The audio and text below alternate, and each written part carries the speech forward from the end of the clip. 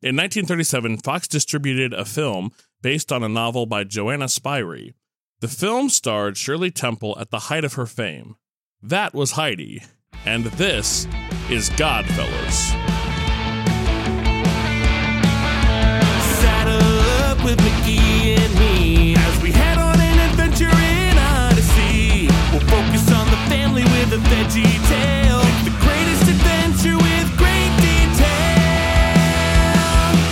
Godfellas, Godfellas, meeting online for a small group time.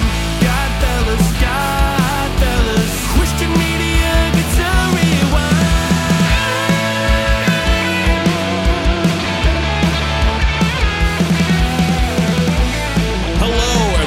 Welcome to Godfellas, the small group that meets online. I'm Mr. Zach.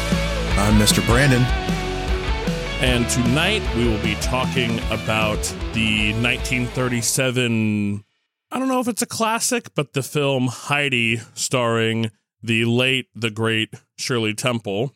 But before we get into that... She's a classic. She's a classic. The film, well, I guess we'll talk about it. But before we talk about it, ladies and gentlemen, let your hearts be glad. There's joy today.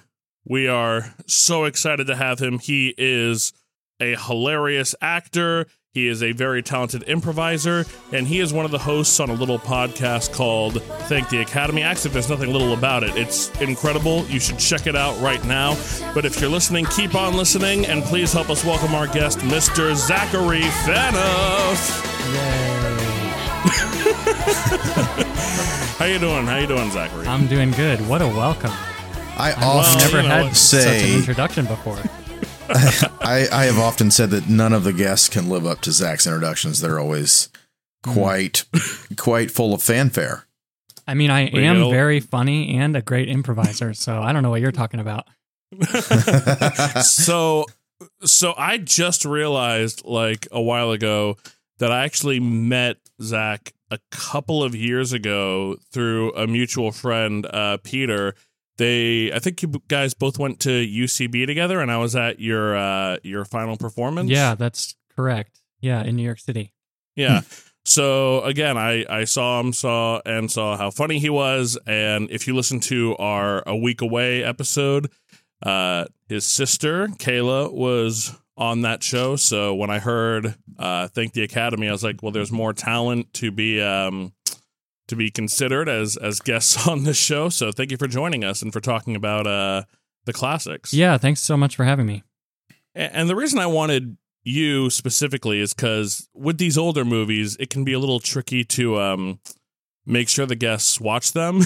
There's been a few times where I'm talking about the movie and the guests will be like, I don't remember that. And I'm like, it was a pretty significant part in the movie. I hope you watched it. But I know you guys have had to sit through just some true bores and some true bummers of movies. So I knew that that Heidi, this movie that's not even 90 minutes long, would be pretty light. Yeah, this one felt like a walk in the park compared to some others. Mm-hmm. So again, I'm a big fan of your podcast, and do you want to maybe talk a little bit about what that show is? Yeah, so in Thank the Academy, it's me and my wife, Kristen, and we are watching through all of the Academy Award-winning Best Pictures in order from 1929 to the present. And each episode, we do a deep dive into the cultural history, the history in America, in the world, regarding the film, regarding the culture, around the awards ceremony, around things pertaining to the film and film history. So it's a fun time. Yeah, I'm, again, big fan. And I'm unfortunately not familiar with the podcast, I'm sorry to say. But what year are you guys up to? I'm just curious. We just released the 12th episode as of the recording of this podcast. And that would be Gone with the Wind. Gone with the Wind. Yeah. So it is very interesting because I know quite a bit of Oscar trivia. Mm-hmm. So a lot of these shows, I just find myself going, yep, I knew that. And genuinely with your show, most of it, I'm like, oh, I had no idea. And I like that you dig into the culture and what was going on in, America and the world at at the time, because I think a lot of times we want to dismiss that and say like, well, you have to take the movie for what it was. But I think it's also important to consider the time period and things like that. Yeah, and I think it's fairly evident today, as anybody who's watching or into the Academy Awards, that it is very politicized. It is a lot of a lot of pageantry. There's a lot of favoritism that's easy to see with present day films. And I think it's harder to find that when you go back and look at films from the 20s and 30s and 40s, if you don't really know what was happening in the film world, in the studio system, and all of that garbage and fun times. Right. So we'll get into why I chose this film in a bit, but I'm curious. As you have seen, probably many, many classic films, I phrased this question kind of weird, but would you say that the vast majority of films had some kind of religious undertone to them in the early days of cinema? Well, for sure. I would wager to say that the vast majority of films in general have a lot of religious undertones. Interesting. Just because people are spiritual beings, and sure. But yeah, in the 20s and 30s and 40s, there's a lot of religious, more explicit religious and Christian undertones than a lot of films would have today, for sure. Right. Absolutely. And so I think when we started this show, it was kind of hard because there's either the stuff on PureFlix or these kind of old classics. So kind of finding like some middle ground and things like that can be a little tricky, but I'm excited to try something new tonight. So let's get into the movie. Saddle up your horses. One of the things I wanted to do with Godfellas was I wanted to talk about movies that weren't necessarily made by faith-based companies, but films that had very clear religious, specifically Christian undertones or overtones in some situations. So on a whim, I found like myself just watching this movie for some reason. I don't know why. I think it was just on. And when I was a kid, I would watch Shirley Temple movies at my grandmother's house every summer. Did either of you have any experience with Shirley Temple growing up or now? I definitely did. I grew up watching lots of classic films and musicals in particular. Sick. So Shirley Temple was definitely high on our list at home. My mom loves classic musicals, and so she always would try to get us to watch the films that she liked to watch when she was growing up. And of course, a lot of those were Shirley Temple and, what have you. Her favorite is Sound of Music. Nice. So, yeah, I've seen quite a few of these Shirley Temple films. Definitely saw this film, I don't know, 10 to 15 times when I was little as well. Wow. Do you have a favorite Shirley Temple film? I kind of thought it was this one. Rewatching it, I was kind of like, it's all right. I don't know. I definitely remembered it in a more rosy view, I think, as a child. But Rebecca of Sunnybrook Farm is very good. That movie slaps, in my memory, anyways. Did you watch the black and white version growing up, or did you have the version that they transferred to color? That's a good question. I think probably the black and white. Okay. And Brandon, what about you? So I definitely was aware of Shirley Temple growing up, but I did not have a formal education into her movies. This is probably the first one I've ever seen.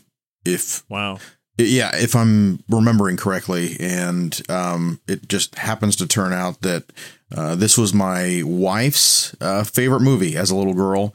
So that worked out quite nicely for our viewing, for my viewing purposes this time. And we actually showed the movie to my daughter Reagan, and it was just like a really fun little time, for for us, as especially the fact that I had not ever seen a Shirley Temple movie. So I was pleasantly surprised with the film. Now that you've seen one, what do you think about Ms. Temple? I mean, she definitely has like a shtick, and I'm guessing, like, just not having seen any of the other ones, I'm guessing she kind of sticks closely to it, bouncy, optimistic. Like, it was fun. Like, it definitely put a smile on my face a couple of times. I liked her character. I think, just kind of based on this, viewing experience, I would maybe like to show a few of the other ones to my daughter and, just, I don't know, explore her other films a little bit. Yeah, how did she like it? Because when I was watching it, I was thinking, oh, I bet some kids today would still pretty like this movie a lot. Yeah, so kind of my barometer is the less talking she does, the better. The less moving around and talking she does. It means she's engaged in the movie more. If she is sitting silent, glued, she's engaged. And I was trying to figure out why. And we actually did watch the black and white version. She has almost no exposure to black and white movies. Any really stuff that is not animated, even older animation, she kind of like is a little hot and cold on. So I was ready for this movie to not vibe with her, but she was glued to it. She loved it. I think it's the Shirley Temple character. I think it's another little girl. Seeing a little girl on screen, I think, is what she connected with.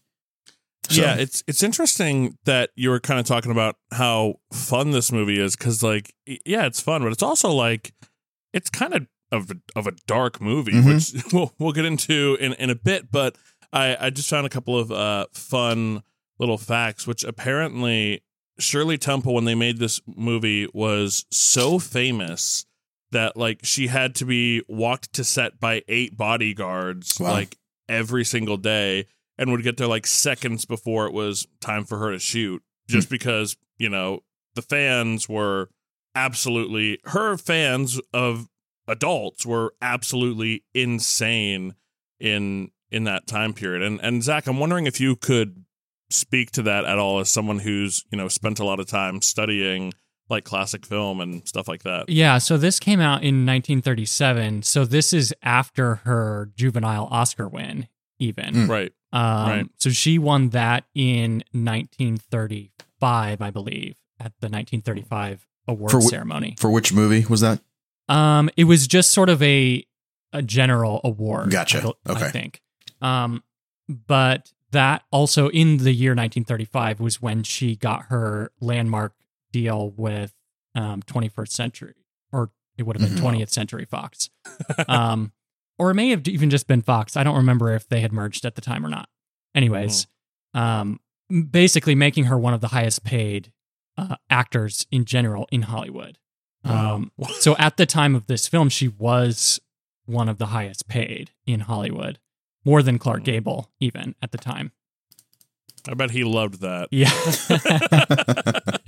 So let's actually talk about the movie. Listening audience, if you're unfamiliar, this is the story about a little girl, and as is the case in most Shirley Temple movies, she is an orphan, and she goes to live with her grandfather, who is the most terrifying man I've ever seen in my life. And he's cuddly.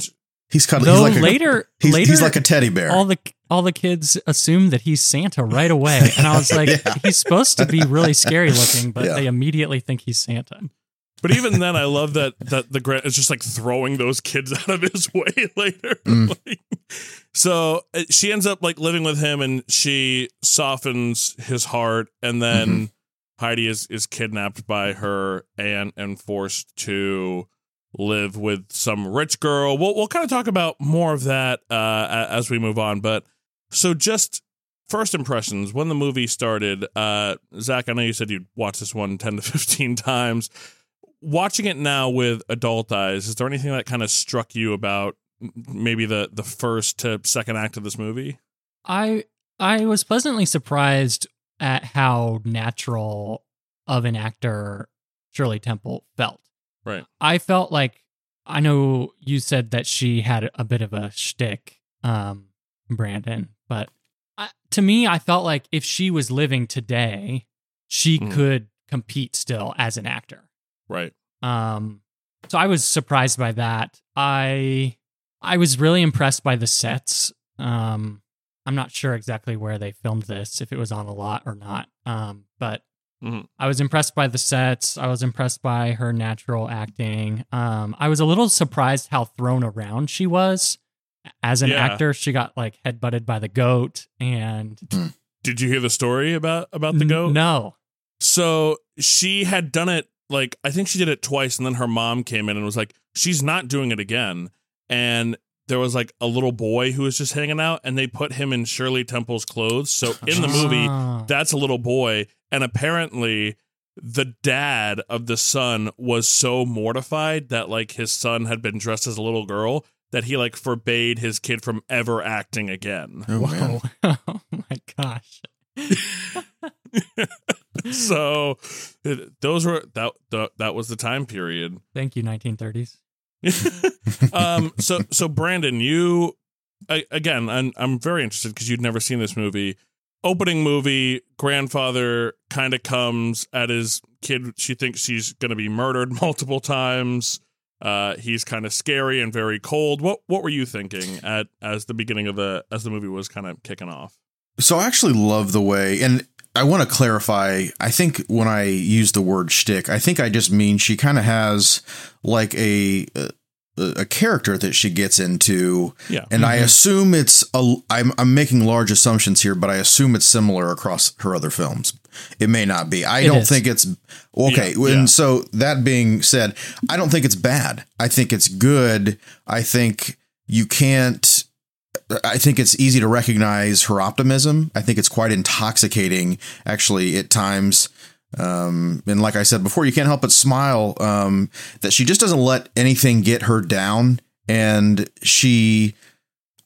I think there is a moment and she does kind of like wince, like, cause she thinks, she's been told by someone that he's going to cut her head off. And I think she thinks it's coming and it doesn't. And I think like after that, she just doesn't let anything get her down. She kind of like bounces off one thing onto the next thing. Where will I sleep? And I'll just sleep up here and I'll find my bed. And I love how whatever her grandfather is, it can't be as bad as her aunt. That's the impression I'm getting here. It's like she's seen worse. So he's a walk in the park so far, to her.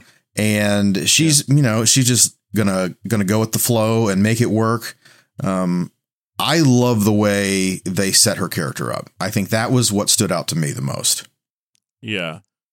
So I don't want to bury the lead about why there's a Godfellas about this episode, but I watched this movie and I realized the plot of Heidi is the plot of like every crappy Christian movie, whereas you have like a grumpy main character who's very sad with the way that their life is going, and they just, someone comes into their life and it's, you just need to go back to church, and then everything will be okay.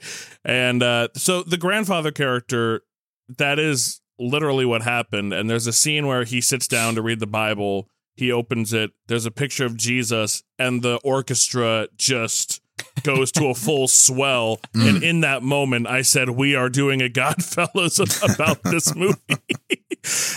And so I know a lot of, I think, conservative parents are pretty particular about not wanting their kids to watch stuff that might have like undertones of like other religions and stuff like this. So I'm wondering, just from both of you, how a movie like Heidi, how do you think the undertones, or I guess the pretty aggressive Christian overtones, how do you think that plays into the film? I think for me, it doesn't dominate the film. Which made it like it made it okay. It made it not feel clunky to me. I think maybe the most overt portion. There's a couple, but one of them is the reading of the the scriptures and the prodigal son story. And I think okay, sure. But one thing it did was offer a little insight into the grandpa's backstory without it was almost You said the prodigal son. I thought lost sheep. My apologies. No. I am correct, right? He was reading the prodigal son. No, you're right. Yeah. I was woofing about the scene later, but which we'll talk about. But yes, I'm sorry. The scene in the church, right, where the pastor gets up on the pulpit and leans and looks right at him. Yeah, that was sloppy. But I thought the story time with Heidi was actually kind of good because it was a way for us to get a little glimpse into his backstory without him saying, Heidi, I had a son one time. Yeah, I think that would have been not quite as good. So to me, that part was fine. I thought it was not clunky.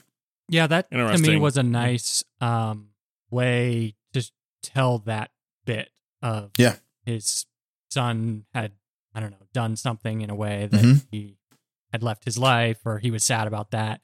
That gave a lot of insight into his character without there needing to be a bunch of clunky exposition. Mm-hmm. Right.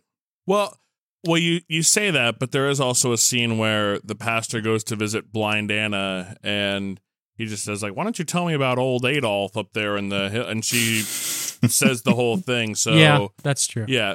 And but then I think it would have been better to kind of leave that out of the movie. Well, so there you go. That's the sloppy scene. I don't think it's the other one. Right. It's that scene there. No, I agree. I was saying I thought the scene in the church is where he's just like the one sheep has come home. I thought, okay. If you've not seen this movie, people, I thought that the pastor character was so goofy.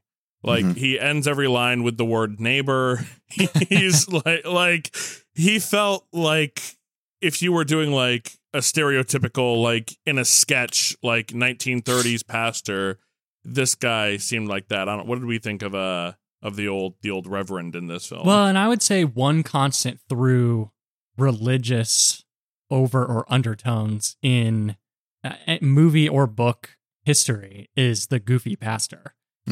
Yeah. I mean, that goes back as far as Jane Austen even. Right.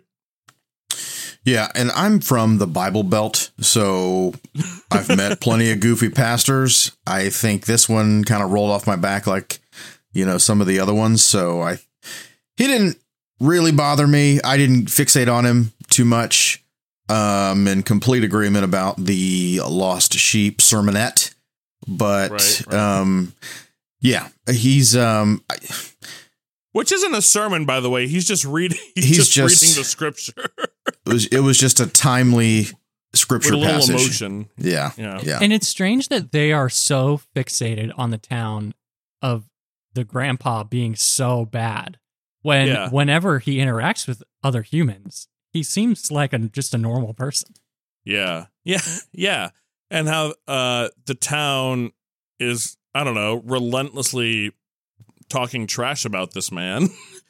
And no wonder he doesn't want to go to the church. Yeah. So I'm kind of like, I'm watching that and I'm like, I get it, but I feel like, and Zach, correct me if I'm wrong, but culturally it seems like this movie is trying to like reinforce like an American, hey, everybody, like we know that there's a lot of drama right now in the world, but if we all go to church and go to school and like stick to the status quo and stop leaving the church and things like that, everything will be okay. I felt like that was kind of a very subliminal, sneaky message that they were. And I haven't read the book, so and that's what I was going to say. Wrong. I wonder how much of that is as explicit in the book as well. I mean, it could be like almost the same. I don't know. I haven't read the book. I think you could come to some of your own conclusions about some of that, but you could also distill this down to a very simple tale. And I think that's what I did, at least during this first watch. I think I was able to just distill it down to its more simple story, about a hardened grandpa. He's got some stuff going on in his past, and he really grows. He really starts caring about his granddaughter, and I think that was the part that connected with me. Yeah. Favorite part in the movie, and Brandon, this really reminded me of you, is when Shirley Temple says, "I like to hear the church bells. Don't you, grandfather? Get to bed." I'm not even tired. I said get to bed. I thought that was great. So if we're wondering why Reagan maybe wasn't frightened by a gruff man, it's because her father's quite gruff. Yeah. What did you think of Grandpa's makeup and beard? He looked like a wild man. It was quite wild. Yeah, not a wig at all. I wish the hair would have. It was just flying away at all times. I loved his hat though, like his traveling hat and cloak. Yeah, that's great. Yeah. I thought it was quite a nice little bit of wardrobe there. But yeah, facial hair was quite messy. Yeah. So I think what jumps out to this movie is that what jumps out to me about this movie, though, is that it seems like they're talking about, the content of this movie where they're talking about like the church and how it's generally a good thing and where everybody should be. It's saying that like the audience is sitting there going like, well, yes, yeah, that's exactly what it's supposed to be. And I feel like, 1930s, we're coming out of the Great Depression where people are, just, I wonder, Zach, do you think Shirley Temple was successful because, she was making very cheery films in a very depressing time? Because like the theater industry, it was like a nickel to get in back then. So it was everybody could go to the movies during like, this terrible time in America and feel something better. So do you think that Shirley Temple was successful because of that? Yeah, definitely. I don't think she as a person would have had as much success in pretty much any other era. Yeah. Sure. The 30s and even into some of the 40s, all films that are successful are big escape films. Right. The films that are about the current plight in America are completely unsuccessful. Interesting. And the audience is very much of the mind that they don't want to see any kind of message related to, pick yourself up or do it yourself and you'll succeed. The kind of things that we have today, very individualistic. That was not the tune of the day for sure. And it is interesting because again, the message of the movie seems to be like, get yourself into a church community. It's, it's not about like, but like, and it's interesting because the villain of the movie, Aunt Dee Dee, is the woman who's like trying to, for lack of a better term, like make her own way, who's like, I'm going to try to make a lot of money and I'm going to try to get a new job and I'm going to try to be more successful. And I mean, she also abducts a child and like sells her. So like, well, she and does other bad I was wondering things too yeah. if that was that resonated with people because there were people willing to do anything during that time to make a little money. I mean, there were people in America who sold their children just because, they thought it would create a better life for them or they needed money so badly that they would sell their children.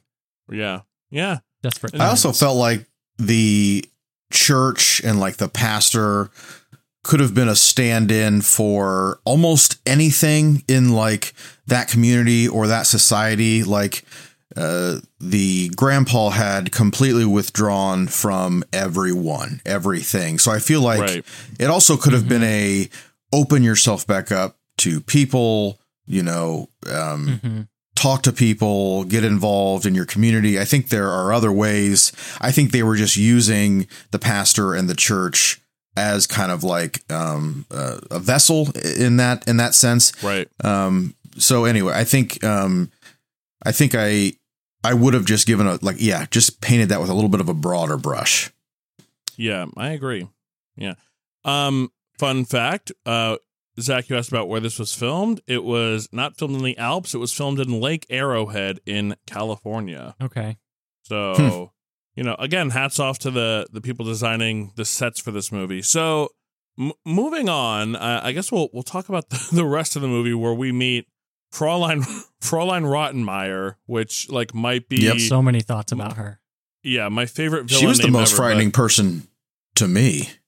I mean, Yeah. So do you guys know about Munchausen by proxy? I'm a little familiar, but educate me. So please. this, to me, watching it now with a modern perspective, it seems like that should be brought into the conversation of this film. Right. So Munchausen by proxy, the most famous case of this is with Gypsy Rose Lee. There's a great documentary on HBO called Mommy Dead and Dearest.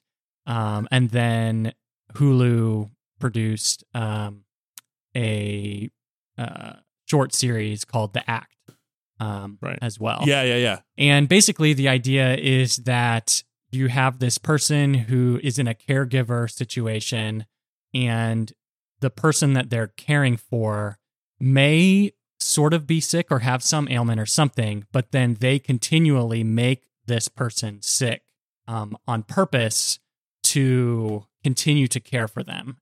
It's like a mental disability or disorder that they have in the caregiver's brain that causes them to continually harm this person. So in the case of Gypsy Rose Lee, she is kept in a wheelchair, which is the same as this film, and she is being poisoned and other things, having surgeries done on her to make her unwell. But it was very interesting with the knowledge of these things in modern society to watch this and see how Rottenmeier is like basically forcing her to be in this wheelchair. And she has had an injury, so... Right. But this whole idea that she could be, or it appears to be, that she is keeping her here so that she has purpose in life. Yeah. I had mixed feelings about the character of Clara in that she learns, upon learning that Heidi has been taken away from her home against her will, and Rottenmeier's like, we're sending you back home. Again, Clara, who realizes that this girl does not want to be here, says, no, I like her. I want her to stay. Mm-hmm. And so I don't know how much I can blame a girl who's never had anyone remotely close to her age around. I think there's a little bit of redemption there, though. Like she was like, just stay. And if you still want to leave, I forget the time that elapsed. If you still want to leave, I'm sure my dad would be more than happy to send you home. The truly frightening portion comes when the father's like, no, you're staying. And I was like, I thought this guy was a good guy. That was actually pretty like terrifying to me. Yeah, and it is interesting because going back to the whole like where America was idea. Yeah, the dad is the bad guy when he's like, no, you don't want to go home to your grandfather and your simple life. You want to stay with me. Like, I'm rich and I can give you nice things. Right. And the movie's like, no, that would be bad. That would be a bad thing if she, got a normal education. And I get it that she doesn't want to be there. I'm being slightly facetious. Well, and it's interesting to put that in the context of the 30s then, because people do want to rise above their situation for sure. Yeah. But the rich people in America are very looked down upon at the time because, in essence, they're to blame for the Great Depression. Right. In a way. Right. But then he becomes not the hero of the movie, but his like wealth and privilege is what ends up like saving Heidi from, having to. All right, I'm gonna say it. I was watching this movie and I'm like, this is cool. There hasn't been any racist stuff. And then they tried to sell her to gypsies. And I was like, yikes. there it is. So this was when the aunt came back, right? And she was going to take her again. Correct? She was going to. Didn't Rottenmeier try to sell her? Was it Rottenmeier at that point? Yeah, I thought so. Yeah. Okay. You might be right. Yeah.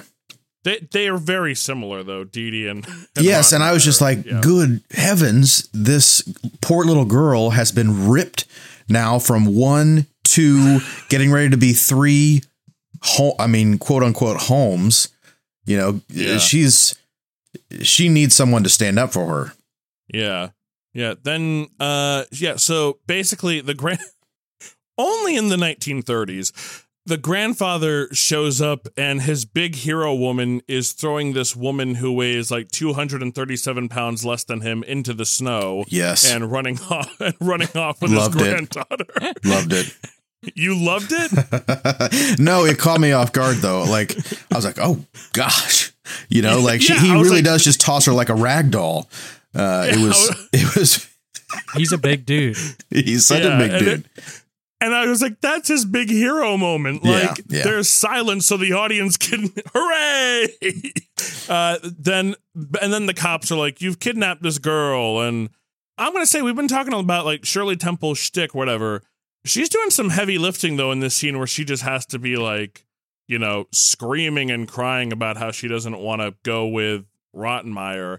And then, as we mentioned earlier, the big saving grace is she's like, well, ask this super rich dude and he'll tell you the truth. And the cops are like, wait a minute, everyone stop. She knows a rich guy. Let's see she what knows happens. An old rich white man. Yeah. We got to hear what he has to say. Exactly. And then the movie ends with them all sitting around a picnic table and Shirley Temple praying to the Lord, saying, please make every little girl and boy as happy as me. And then she looks in the camera and gives a smile. So yeah, plenty of cheese. Plenty of cheese. I think there were some good, like, sentimental moments. I liked the moment when, or the scene when she helped Claire walk, like for her dad. I thought it was a little icy. Because it was followed by that, it was followed by the scene where he's like, no, you're going to stay with us forever. You don't get to go home. So it was a little bit of a bittersweet, like, collective scene, but the part where she's helping Claire walk, I thought was good. It softened my heart a little. Well, and I like the nuance of the plot there. Like those two scenes juxtaposed is very interesting to me because he is seeing what good she can be for his daughter. Yeah. And so to him, it's very advantageous for her to be around. And for his daughter's like growth and personal and physical growth. So I can see why you want to think that he's being very selfish, but he's doing it also for his daughter's good as well. Right. I think it tees up like a reward for Heidi. Like, absolutely, you've done, but I totally get what you're saying. How hard it would be for him to send her away. She's been there, a few weeks, and Clara spent all that time with Fraulein Rotterdam, and she had made no progress. So I could at least understand how difficult that decision would be for a father. Yeah. I was shocked how like complex some of the characters were because, I think we don't often give the classics their fair share when we think about them because a lot of times, we think they're boring or whatever. But like we've been saying, these characters are not as one note as you would maybe expect. And there's a lot to be dived into. Zach, I'm wondering, what other thoughts did you have about Rottenmeier, or as Brandon called her, Rotterdam? More thoughts about her. I think she's I'm intrigued by this. She's a complex villain for this time also, I feel. Just because I think the aunt is portrayed so much as a villain. Right. And we don't ever get to see any other notes of interest from her besides I'm a rotten woman. Whereas the real Rottenmeier, I don't know. She feels a little bit more complex to me than the aunt does. Also, we get to see her way more on screen. But I don't know. I don't know what her end game is. I think putting the modern lens of the Munchausen by proxy thing on her adds more complexity to the idea of her, at least for me. But yeah, she's missing an end game though for me. Yeah, and you're right, because it seems she's like, I'm just gonna keep this little girl like in a because wheelchair once and, she's like, getting a nice fired, check. Yeah, then she's trying to steal Yeah. Heidi. So then what is she gonna do with Heidi? yeah. Mm-hmm. Do you think she's a metaphor for America? Like, if you idiots had just planned and stopped taking from the stock market, which is Clara, then maybe this. If you had just had a plan, you stupid dopes. The line, I don't think it is, but the line, remember, Clara, no excitement. You're still an invalid. Was like, good heavens. I love that line. Good heavens. That was common speak back then. if you're wondering who the villain of the movie is, ladies and gentlemen, We found her. We found her. So last question here. Here on Godfellows, we have some very dark days ahead of us. We're going to be talking about Bible Man. We're going to be talking about God's Not Dead 2. Oh, Just some. Do you want to be on that one, Brent? no. Just, But I will. Some truly dreadful films. And again, Heidi is a film that, whether it was intentional or this is just the way things were back then, like we said, there is a very heavy Christian theme in this movie. So I'm wondering, modern faith-based films tend to be pretty terrible because they are very heavy-handed and very preachy and poorly made movies. So I'm curious if either of you think that modern-day faith-based films, what can they learn from a classic film like this? So I think If you hit. anything. Oh, sorry. Go ahead. I think you hit the nail on the head, Zach, and I feel like what they can learn is don't be so heavy-handed or ham-handed, as I like to say. Don't always strive to be hitting the nail on the head. I think there is a way, and I said before, Heidi is a simple tale, and it can be distilled down to just a very simple story. And that's what I would like to see more of from Christian media. Simple stories with, pleasant characters. We don't need to be flying in the face of all of the current cultural turmoil, and just, I feel like all we're doing is muddying the waters and doing it quite poorly. We're not getting the film and the Christian film industry is not getting their message across. That we don't know what they want. We don't know what they're trying to tell us. Their movies are terrible. And I think they could take lessons from a movie like Heidi, or, I'm sure we could sit here and think of some others also.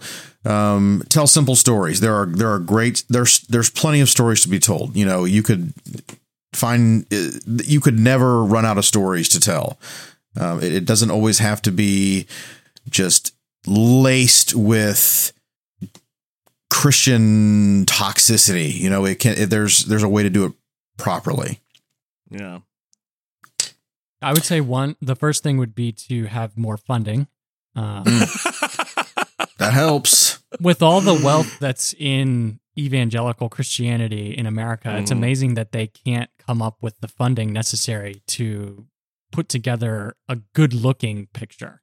Some can, but I don't know. It seems strange, that aspect of quote-unquote Christian filmmaking. Also, like, some of the most powerful stories in the Bible are the parables. So, like, I don't understand the disconnect between, like, the implicit or explicit storytelling in Christian media. Why not take an example from Jesus and just tell? I mean, what would Jesus do? He would tell a parable, and at the end, he always tacks on a message, but he's pretty implicit in in the way that he's telling it, and the people who are supposed to know what it means kind of garner the information they were supposed to receive, and the people who don't think, oh, that's a nice story, and they walk away. Mhm. Yeah. Yeah. And I mean, the story that even, after the scene I was kind of poking fun at, where we see a picture of Jesus and the orchestra goes crazy. I mean, it's followed by the grandfather, sharing a parable. Right. And later, even though it's like pretty goofy in the movie, the parable of the lost sheep, they don't get into, and this story means this or that. It's just like, well, this means something to the grandfather. And in the same ways, I think, like, for me personally, I don't know if you would agree, the most powerful movies are ones that let me kind of process my own emotions and, really dig into what did that mean and what does that mean for me. And I think, when we're watching these movies like God's Not Dead, which has scenes where the atheists get run over by cars and are like forced to convert on the spot. There's no subtlety there, or when you're watching like Let There Be Light, where Kevin Sorbo is, a monster in real life too, I'm sure. But when we're watching all these movies with no subtlety and just no characters, no complex characters, I think.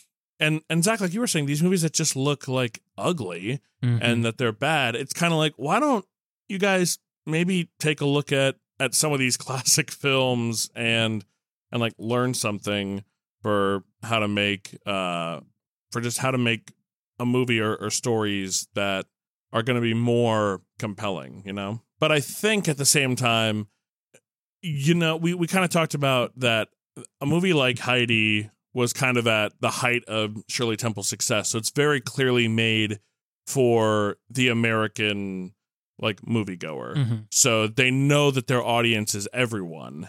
And I think, these Christian movies they're allowed to be bad because it's like, well, the message is so important that it doesn't have to look good.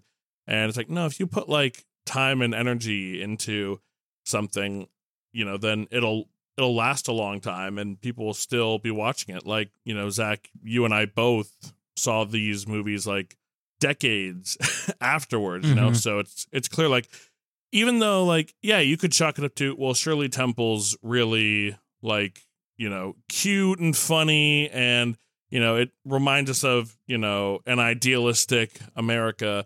But I think that there has to be more under the surface for, the movies that people really remember. You know what I mean? Mm-hmm. Yeah, for sure. Yeah. And I feel like one trap, you sort of mentioned it, but one trap that Christian media or filmmakers fall into is that the message is just so important that everything else suffers, as opposed to making a very good film and trusting that the message will get through because Right. the film is good.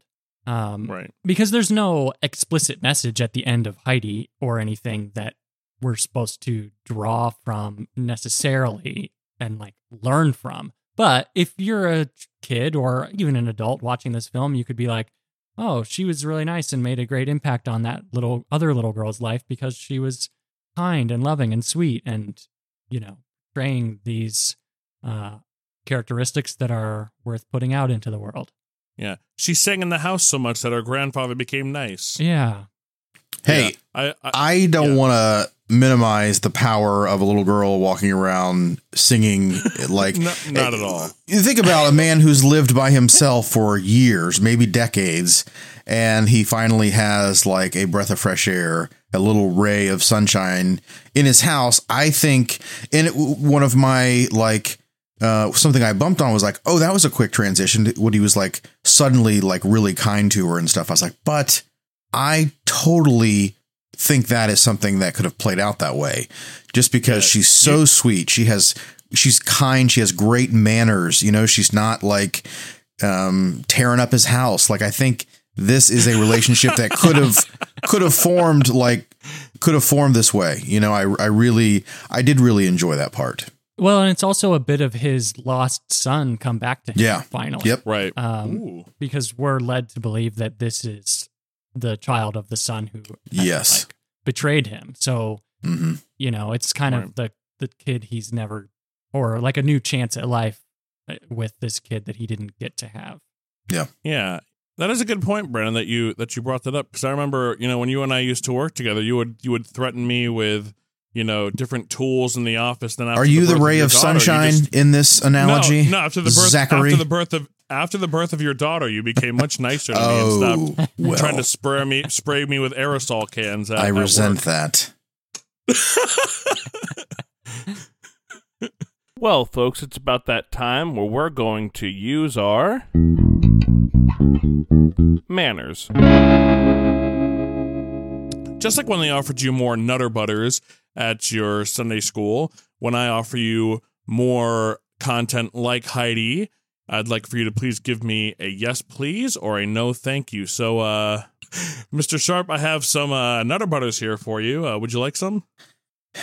I would not like Nutter Butters, but I did the film.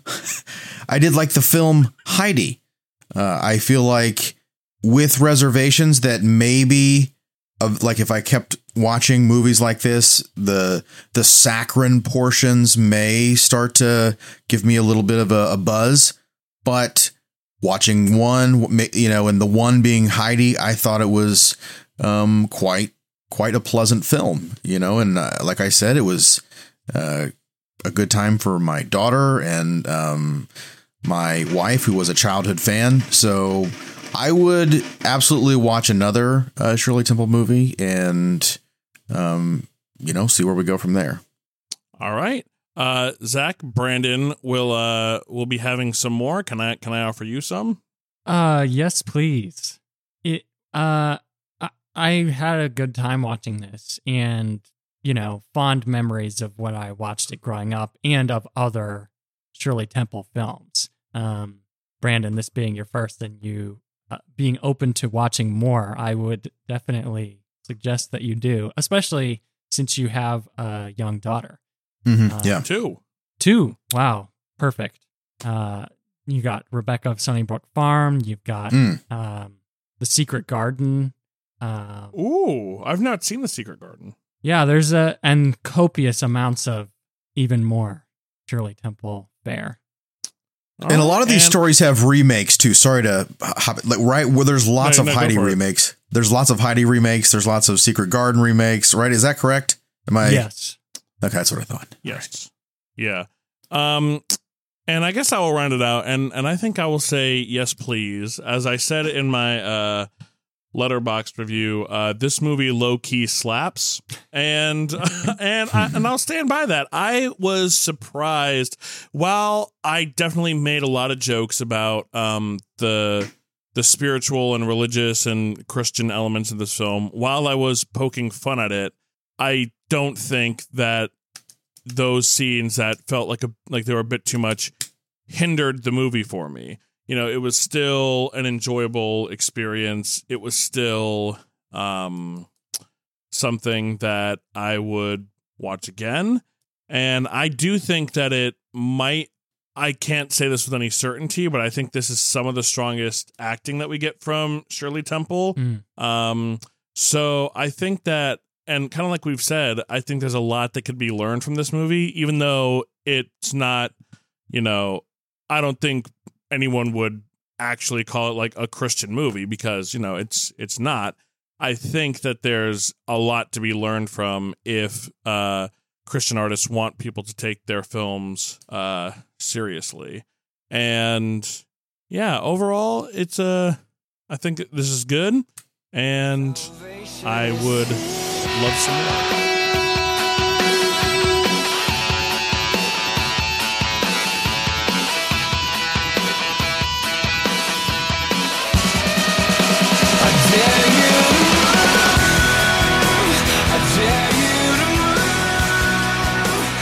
Conclusion, folks, if you're looking for a classic film that is less than 90 minutes, as our friend Mitch says, every film should be 90 minutes. This one is an hour and 27, so it's a quick watch. You can still go on with your day after it's over, and there's a lot of genuinely good stuff. I would suggest that you check this one out, but I would also suggest that you check out some of our content. If you're on Instagram or Facebook or Twitter, you can find us at Real Boys Podcast. That's REEL Boys Podcast. And if you want a more in-depth look at what we're doing, you can hit up our Facebook group called The Real Lounge. It's where we have a little bit more of a particular discussion about the content that we talk about on the show.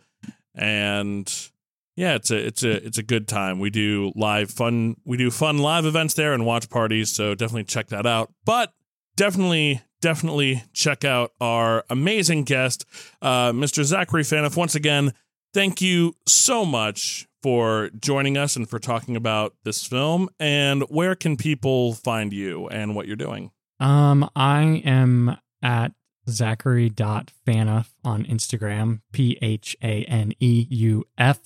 And also check out at Thank the Academy Podcast on Instagram. We release episodes every week on Thursdays, going in order. Our next episode, we've just released number 12 as of the recording of this. We've got 13 and 14. You know the drill. You can count. I certainly hope so. All right. Well, folks, make sure that you check back next time when we will be talking about Bible Man. This is one that I've been dreading for quite a while, but I'm sure that it's going to be an absolutely amazing episode, and we'll hopefully have some very fun guests to talk about just this baffling, concerning media. Well, folks, again, thank you for listening. Make sure that you check back next time, but until next time, I've been Mr. Zach. I'm Mr. Brandon. And I'm the other Mr. Zach.